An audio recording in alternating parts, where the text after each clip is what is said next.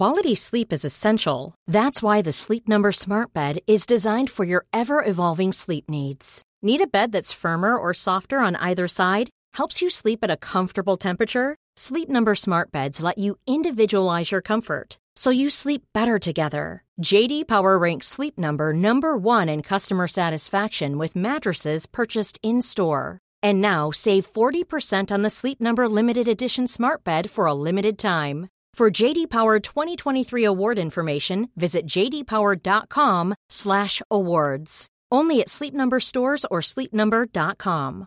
Planning for your next trip? Elevate your travel style with Quince. Quince has all the jet-setting essentials you'll want for your next getaway, like European linen, premium luggage options, buttery soft Italian leather bags, and so much more. And is all priced at 50 to 80% less than similar brands. Plus, Quince only works with factories that use safe and ethical manufacturing practices. Pack your bags with high-quality essentials you'll be wearing for vacations to come with Quince. Go to quince.com/pack for free shipping and 365-day returns.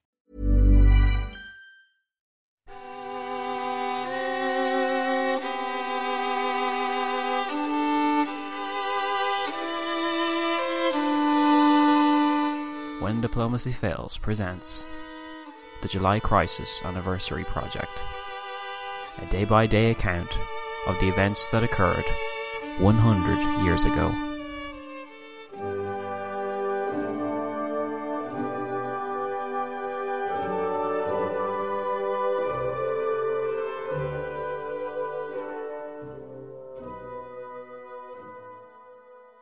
Profiles.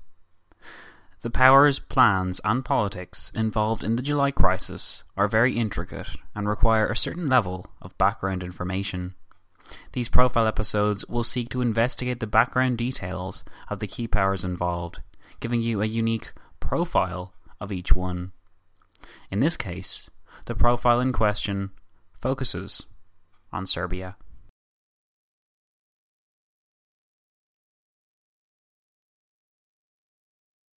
The Serbian War of Independence had recreated Serbia as a principality of the Ottoman Empire in 1817. But by 1878, Serbia had established itself as an independent state. Within this state, an awkward monarchy resided, led by the Obrenović dynasty. The Obrenović dynasty competed with its rival vying for the monarchy, the Karađorđević line, and had been doing so since the earliest days of the Serbian rebellion against their Ottoman masters. It was the grandson of the first Obrenović king, King Milan, who ruled from 1868 to 1889, that provides the best anecdotal evidence of Serbia's turbulent political and monarchical history. The emergence of Serbian political parties in the mid-1880s transformed Serbian political culture, and these were followed by newspapers, local committees, and manifestos. King Milan worked hard to suppress these elements when they conflicted with his perception of what Serbia should be, an absolute monarchy. Elections in 1883 produced a negative political atmosphere for King Milan, so he attempted to dissolve Parliament and set up a bureaucratic government of his own. This was bad enough, but the war against Bulgaria in 1885 was so badly planned and conducted that by 1889 King Milan, having caused a scandal by divorcing publicly his wife in the hopes of marrying, some suspected, the wife of his personal secretary, abdicated in favour of his 12-year-old son, and the country was placed under a regency. In 1893, at 16 years of age, this young king Alexander staged a bizarre coup against his regency, as its statesmen were ushered into the young king's presence and informed that henceforth they were under arrest and Alexander would be in charge. This incredibly strange event, almost without parallel in Europe, was in fact the work of the recently abdicated King Milan. Milan had been pulling the strings of Serbia behind the scenes, and had orchestrated the coup so as to maintain a level of power for himself. Milan became supreme commander of the Serb army, and the Alexander-Milan dual monarchy endured until 1900. The potential bad press coming off the rumours that his father was pulling the strings of the Serbian monarchy would have done Alexander no favours, but he seems to have had little trouble ruining his public image all by himself. He ensured the closure of newspapers, the end of secret ballots, and the inauguration of a new era of absolutist rule. In addition, he married the obscure Draga Mason, 10 years his senior, who was rumoured to have been the mistress of virtually every Serb politician. His rumours for pushing ahead with the union are unclear, but his decision even soured relations with his shadowy father Milan, who left the country for Austria in 1900 and died there a year later. Not even the appeals of those in the Crown Council could persuade him to cancel the marriage. The reasoning of one Serbian politician in particular, who pleaded with King Alexander that he wasn't to marry Draga because "she's been everyone's mistress, mine included," earned him a slap across the face. Serb opposition to the couple began to grow, as it became harder for an actual government to form, and King Alexander was forced to rely on unknown bureaucrats, while he constantly feared for his life. It seemed as though the royal couple may have turned a corner when news of a pregnancy emerged. But when this was later proved false, and worse, was said to have been concocted by the royal family to boost national opinion of them, Serbia's monarchical principle appeared on its last legs. In March 1903, Alexander suspended Parliament and the Constitution, only to re-implement it 45 minutes later. Soon, all levels of Serb society had massed against the couple, and on the 6th of April, when a protest against royal powers and the disrespect for the Constitution was brutally suppressed, with 18 killed and many wounded, plots against them entered their terminal phase. By spring 1903, as many as 150 conspirators were involved in the plot to kill the royal family and replace it with a republican government, and on the 11th of June they struck, brutally butchering the royals and anyone associated with or related to them. By the time it was over, a democratic constitution had been set in place, guaranteed by the new king, this one a figurehead, King Peter of the Karađorđević dynasty. Perhaps the one saving grace of Serbia had been its military. During the father and son control of the country, King Milan had, as commander of Serb armed forces, ensured lavish spending and quality investment in the army. This was slackened a bit by his falling out of favour with Alexander in 1900, but the residual results of its years of attention remained. For many, the best way to achieve notoriety and make good money was through the army. The regicide had been accomplished by the work of Serbian secret organisations, and those responsible soon acquired for themselves a privileged place in the Serb army. Thus, those responsible remained active political actors for some time, but it was the actions and character of one individual in particular that deserves special mention. Dragutin Dmitrievich, nicknamed Apis after the Egyptian bull god for his heavy build, was instrumental in moving the conspirators towards their actions on the 11th of June. A sharp, obsessively secret and ruthless individual, Apis installed himself in the post-regicide committee of the conspirators, which soon began to undermine free Serbian society. The presence of a shadowy organisation pledged to defend, expand and unify Serbian interests in the Balkans will be recognisable even at this early stage as the Black Hand that would send Gavrilo Princip to Sarajevo a decade later. Yet at this early stage it created in Serbian society the awareness that one was being watched, and that, even if one did not agree with the brutal events of the 11th of June 1903, to criticise them openly was to hazard one's life. Not even the king could escape from the plan that the conspirators wished to implement. He remained an effective prisoner of their plans, owing his position and status firmly to them. The king is a nullity, one Austrian Foreign Office official concluded at the end of November 1903. The whole show is run by the people of the 11th of June. It was by inserting themselves into the remaining high levels of government and acquiring the best posting for themselves that the conspirators ensured that they not only remained relevant, but had a strong influence on Serbian policy. Serbia's leading political party, known as the Radical Party, was under the leadership of Nikola Pasic, a veteran politician who had made his name as early as 1875 with the opposition to the Ottoman arrangement. The Radical Party sought to realise the dreams of Serbian unity, the creation of a Serb superstate that would unify all Serbs in the Balkans. In 1844, Serbia's interior minister drew up a document called The Programme for the National and Foreign Policy of Serbia, wherein it stated that Serbs across the Balkans should unite under Serbian rule, and that Serbian policy should revolve around such a goal. The influence of this 1844 document was still being felt in the early 1900s, when its core arguments inspired nationalists and members of the Radical Party to apply its ideals to their policies. "Where a Serb dwells, there is Serbia," was one phrase that struck a chord with the nationally minded Serbs, wedged as they were in the first decade of the 20th century between other national groupings and Balkan states, as well as a residual Ottoman presence. The Greater Serbia idea had its basis in fact, since it adopted as its template the historical borders of Tsar Stephen Dusan, whose empire in 1389 encompassed a vast swathe of territory, including Albania, most of Macedonia, central and northern Greece, and the modern-day Serbian Republic, though curiously not Bosnia. Using this template, Serb nationalists could argue that they were not advocating change, but merely a return to the old ways, to realise the right Serbia has to exist as it once did. They cannot accuse us of seeking something new, unfounded, or constituting a revolution or an upheaval, but rather everyone must acknowledge that it is politically necessary, that it was founded in very ancient times and has its roots in the former political and national life of the Serbs. These were the words of the Interior Minister, who had been the architect of the 1844 document, Minister Elijah Garasanin. Garasanin's ideas were still adhered to by the conspirators in the early 20th century, and upon committing their regicide, they developed a national unification program around the ideas of Serbian interest and self-preservation. To further Serbian interests would involve giving the state the ability to expand its borders to encompass these peoples, who, according to Apis, now a national hero and a key figure in keeping the conspirators together in the years after the regicide, would have to go to war with its neighbours Austria and Turkey as a means of achieving it.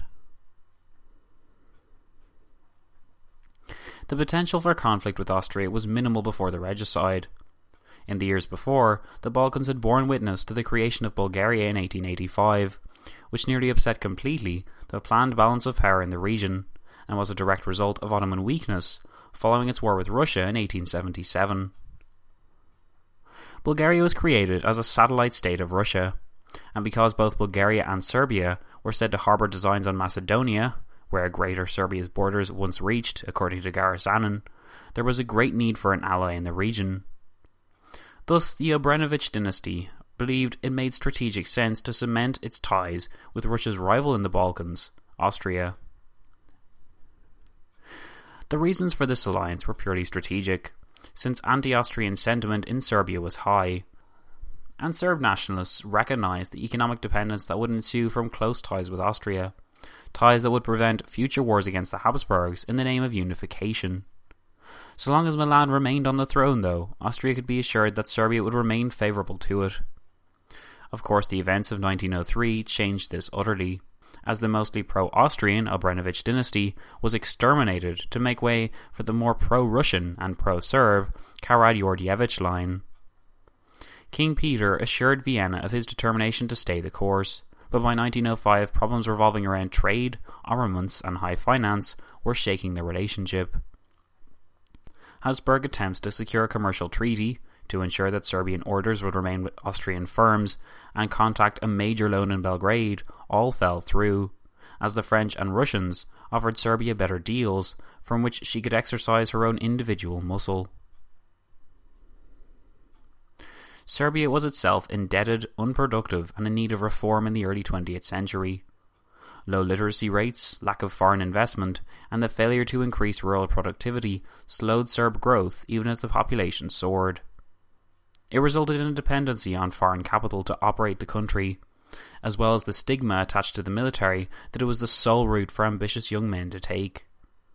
King Milan's impact on the army then had not disappeared, with the result that a civilian Serb government was being confronted with an increasingly arrogant military class. Nationalism remained the only tool capable of driving the various elements of Serb society together, while the military's control of affairs, both public and private, as well as the pervasive influence of border clashes in regions where small bands of Serbs warred in the name of Greater Serbia, seemed to suggest that a single match could ignite the entire state. Then, in 1908, Austria officially annexed Bosnia-Herzegovina into its empire. The occupation of Bosnia had in fact begun as early as the end of the Russo-Turkish War of 1877, in which Serbia also acquired its independence. The Treaty of Berlin that ended the war a year later had as one of its articles the stipulation that Austria was to occupy the Bosnian region, though it would remain under de jure Turkish rule. The Russian war against the Ottoman Empire had also ensured that the Turks spit out Bulgaria as an Ottoman principality, and Austria's announcement that it had annexed Bosnia in 1908 coincided with Bulgaria's declaration of its complete independence. Henceforth, the Bulgarian ruler would be known as a Tsar. But if the Habsburgs had hoped that by coinciding it with another event it would reduce the international focus on their actions, then they were sorely mistaken. The annexation of Bosnia sparked the Bosnian Crisis, or First Balkan Crisis, and inflamed Serbian opinion against Vienna. Whereas previous nationalist demands centred on its competition with Bulgaria over the rights to occupy Macedonia and realise Greater Serbia, the events of the Bosnian crisis sent Serb attention and anger swinging directly towards Vienna. Anti-Austrian demonstrations 20,000 men strong took place in Belgrade. New committees, such as the Serb National Defence, sprang up and drew recruits from 220 communities, which dangerously included some already living within Austrian territory. International opinion, though it was squarely against the move, soon learned of vociferous opposition within Serbia, and many were shocked at its intensity. In April 1909, the British minister in Belgrade noted that every patriotic Serbian who takes any interest or active part in politics thinks of the Serbian nation not merely as including the subjects of King Peter, but as consisting of all those who are kin to them in race and language. He looks forward, consequently, to the eventual creation of Greater Serbia, which shall bring into one fold all the different sections of the nation, at present divided under Austrian, Hungarian and Turkish rule. From this point of view, Bosnia is both geographically and ethnographically the heart of Serbia. Pan-Serb publicists upheld that Bosnia-Herzegovina belonged to Serb lands under foreign dominion, because its population was entirely Serbian in race and language, except for those planted by the Austrians during their occupation of the previous 30 years. Veterans of the Macedonian campaigns, some of whom had links to APIS. Quality sleep is essential. That's why the Sleep Number Smart Bed is designed for your ever-evolving sleep needs. Need a bed that's firmer or softer on either side? Helps you sleep at a comfortable temperature? Sleep Number Smart Beds let you individualize your comfort, so you sleep better together. J.D. Power ranks Sleep Number number 1 in customer satisfaction with mattresses purchased in-store. And now save 40% on the Sleep Number Limited Edition Smart Bed for a limited time. For J.D. Power 2023 award information, visit jdpower.com/awards. Only at Sleep Number stores or sleepnumber.com. Mom deserves the best, and there's no better place to shop for Mother's Day than Whole Foods Market. They're your destination for unbeatable savings, from premium gifts to show-stopping flowers and irresistible desserts. Start by saving 33% with Prime on all body care and candles. Then get a 15-stem bunch of tulips for just $9.99 each with Prime. Round out Mom's menu with festive rosé, irresistible berry chantilly cake, and more special treats. Come celebrate Mother's Day at Whole Foods Market. This is Paige, the co-host of Giggly Squad, and I want to tell you about a company that I've been loving, Olive & June. Olive & June gives you everything that you need for a salon-quality manicure in one box. And if you break it down, it really comes out to $2 a manicure, which is absolutely insane. It's also so easy to get salon-worthy nails at home with Olive & June. The difference between how your nails used to look when you did them yourself and now with the Mani system is a complete game changer. The best thing about Olive & June, too, is it's a quick dry. Dries in about 1 minute, lasts for 5 days, and full coverage in up to 1 to 2 coats. Visit oliveandjune.com/perfectmani20 for 20% off your first system. That's oliveandjune.com/perfectmani20 for 20% off your first system. Appeared poised to launch a campaign to reverse the annexation. Yet the Serbian government understood it had little chance of victory. Serbia's campaign against the Habsburgs would have been suicidal, not least because Serbia did not enjoy the support of the great power to the east, which was by now its national, ethnic and ideological ally, Russia. The sudden move of Austria to annex the provinces had not been a mere whim.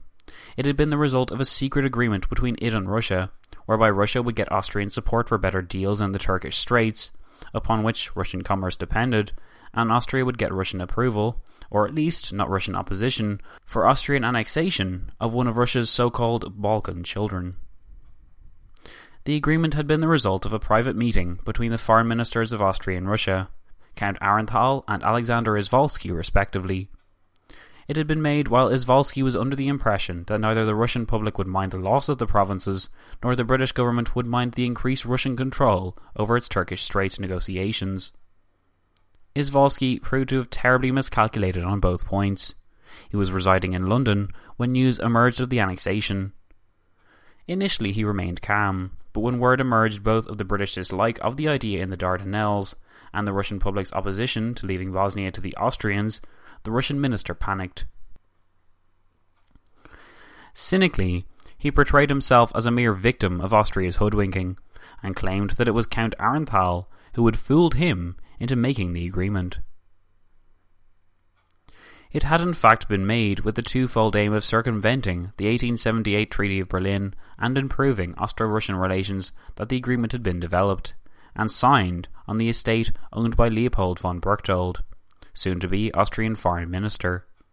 The Ottomans had been bought off of their claims to sovereignty over the region, while Izvolsky proved receptive to the idea of annexation so long as Austria could offer something in return. The Tsar, claimed Izvolsky later, pushed for a better deal in the Turkish Straits, and because of recent Anglo-Russian agreements, it was believed that the British would not oppose the move as before. Aehrenthal had in fact been ambassador to Russia from 1899 to 1906, and in those years attempted to achieve an upturn in relations between the two states. The annexation, coming as the result of a secret agreement between two very public rivals, could have paved the way for better relations. However, it did the complete opposite, tearing in half the years of reconciliation, and with the Russian minister attempting to blacken the Austrian minister's name, the Habsburgs were in no mood to back down when the Russian Tsar initially attempted to overcome the embarrassment by the use of threats of mobilization. Austrian statesmen felt calm in this case because of the promise of German support.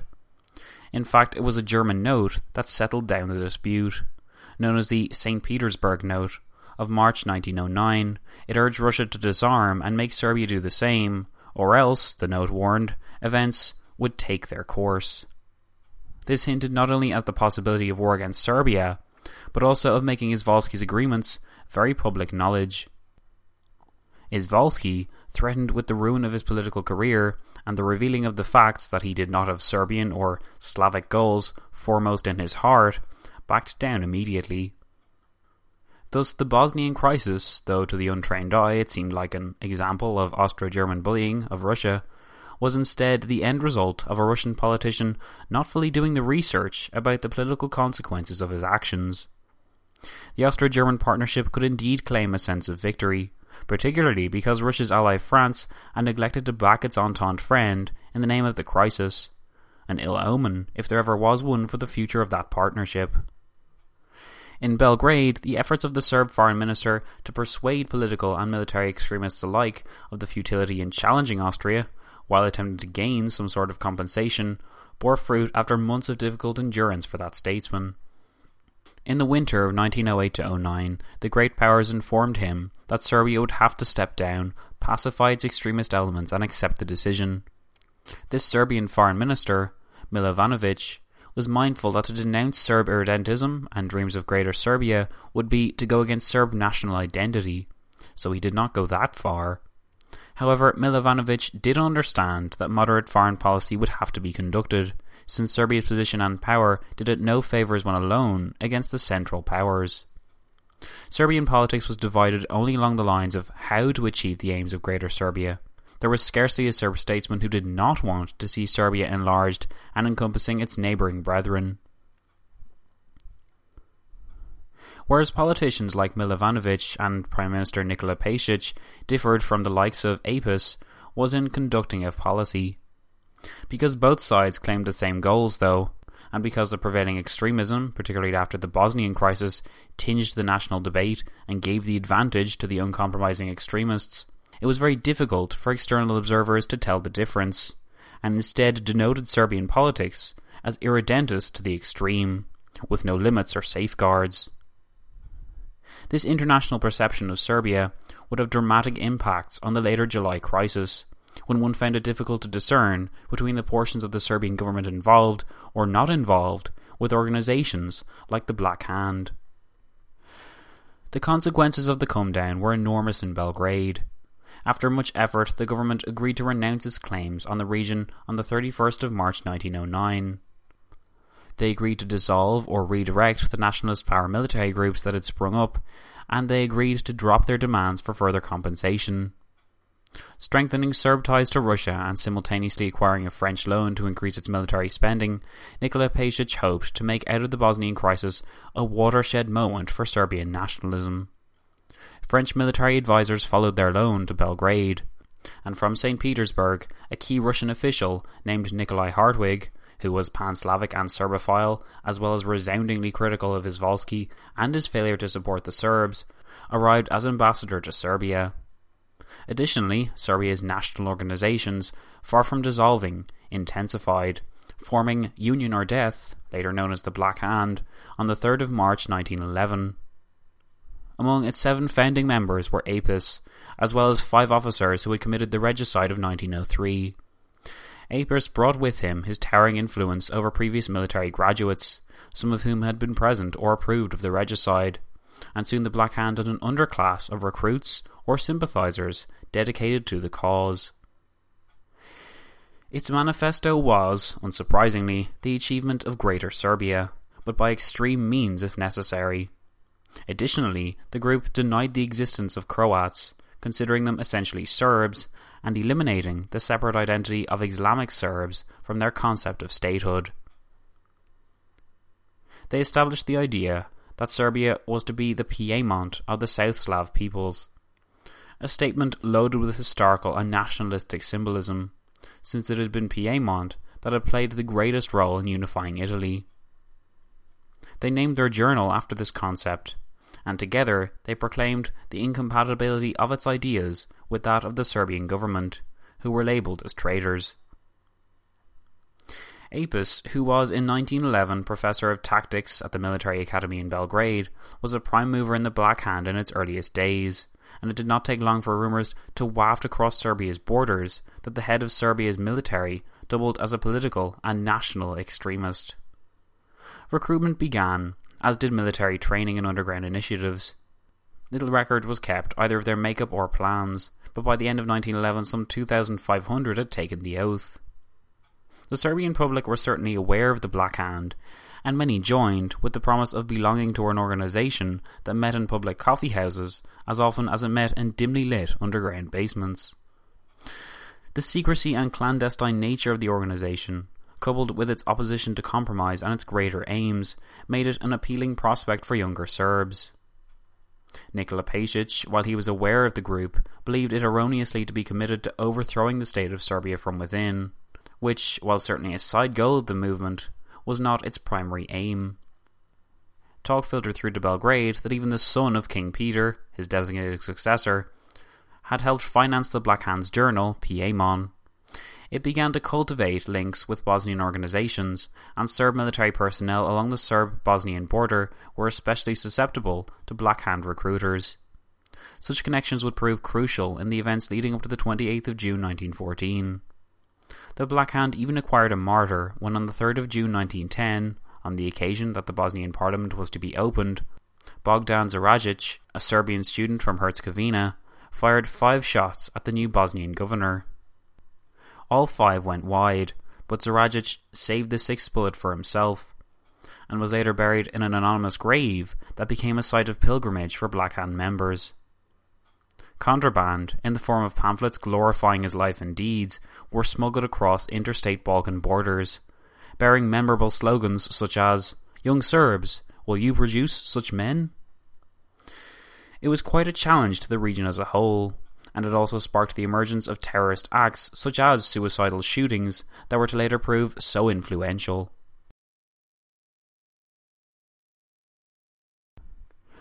Only 6 months after the founding of the Black Hand, in September 1911, Italy invaded Libya, and thus began a series of chain reactions which were to have a devastating effect on the Balkans.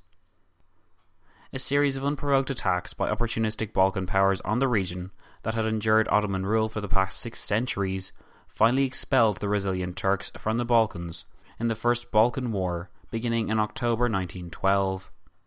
The following May, 1913, it was the victorious Balkan powers, presiding over their conquests, that made official the defeat of the once all-conquering Ottoman Empire. All powers in the region gained, but it was Serbia's gains that confounded Austrian opinion the most, since it expanded its population by another 1.5 million and increased its land from 18,000 to 33,000 square miles. Reports of human rights violations by Serbian authorities were given the political treatment, and depending on one's membership in either alliance bloc, one believed or disbelieved the rumours and dispatches which claimed that rape, pillage, scalpings, murders and forced evacuations of ethnic undesirables were being conducted at a dizzying pace. The Second War against Bulgaria, fought mostly over the spoils and enmeshed within Ottoman and Greek opportunism, ended in July 1913, having lasted merely a month. By that time, Serbia had pulled its various elements together and appeared more unified than ever before. Apis had been contacted to plan the invasion of Macedonia in the early months of 1912 preceding the First Balkan War, and had been promoted to Lieutenant Colonel in January 1913 and Chief of the General Staff's Intelligence Division that August, which gave him complete control over the country's foreign agents, many of whom worked covertly for the Black Hand. Serbia appeared ready to politically unravel following disagreements between the military and the government over the nature of governments in the newly acquired regions. Pejic's government wanted to implement a civilian government by decree, whereas the military wanted to continue military rule. The latter's exponents included Apis, who upheld that in order to rule effectively Serbia's disparate ethnic elements, an iron fist was essential. The civilian government appears to have believed along the same line as this, but that bureaucrats, rather than soldiers, should represent such a stringent governmental style. Matters nearly erupted into civil war, as the newly successful military, inflated with confidence over its recent wars of conquest, refused to give in. Rumours abounded that a military coup with Apis at its head was due to be launched with the goal of overthrowing Pejic's government, assassinating him, and forcing King Peter to abdicate in favour of his son. Amid such crisis, Serbia's foreign allies intervened. First was Russia, whose ambassador advised Belgrade that Russia's Balkan policies required Pejic to be in office. But the coup d'etat came from France, where Paris hinted it would withdraw its funding from any new government established by wanton force. Serbia's military understood that their country was virtually floating on French money, and Apis acknowledged that he had been outmanoeuvred, extricating himself momentarily from the political sphere.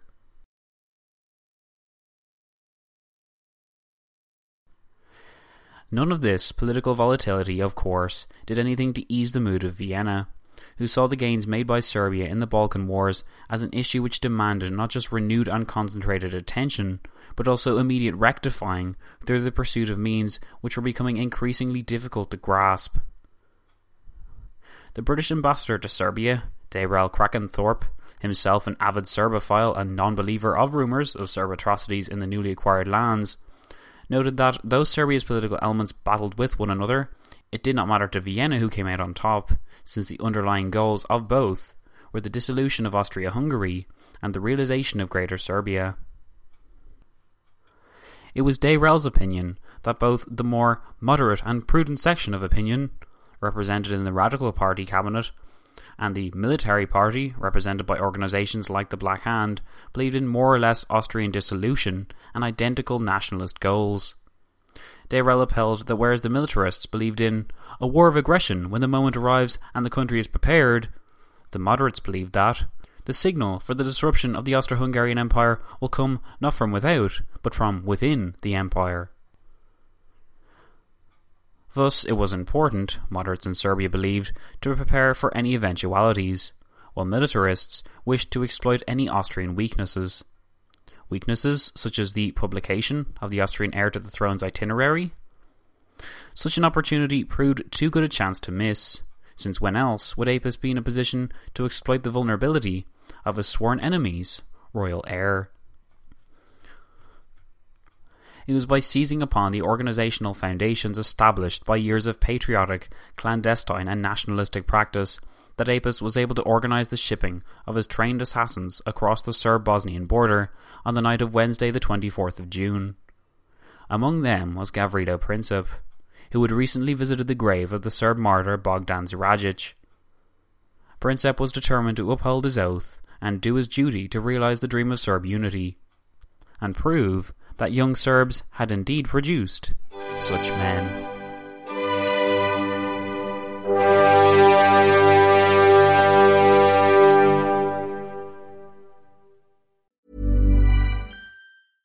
Mom deserves the best, and there's no better place to shop for Mother's Day than Whole Foods Market. They're your destination for unbeatable savings, from premium gifts to show-stopping flowers and irresistible desserts. Start by saving 33% with Prime on all body care and candles. Then get a 15-stem bunch of tulips for just $9.99 each with Prime. Round out Mom's menu with festive rosé, irresistible berry chantilly cake, and more special treats. Come celebrate Mother's Day at Whole Foods Market.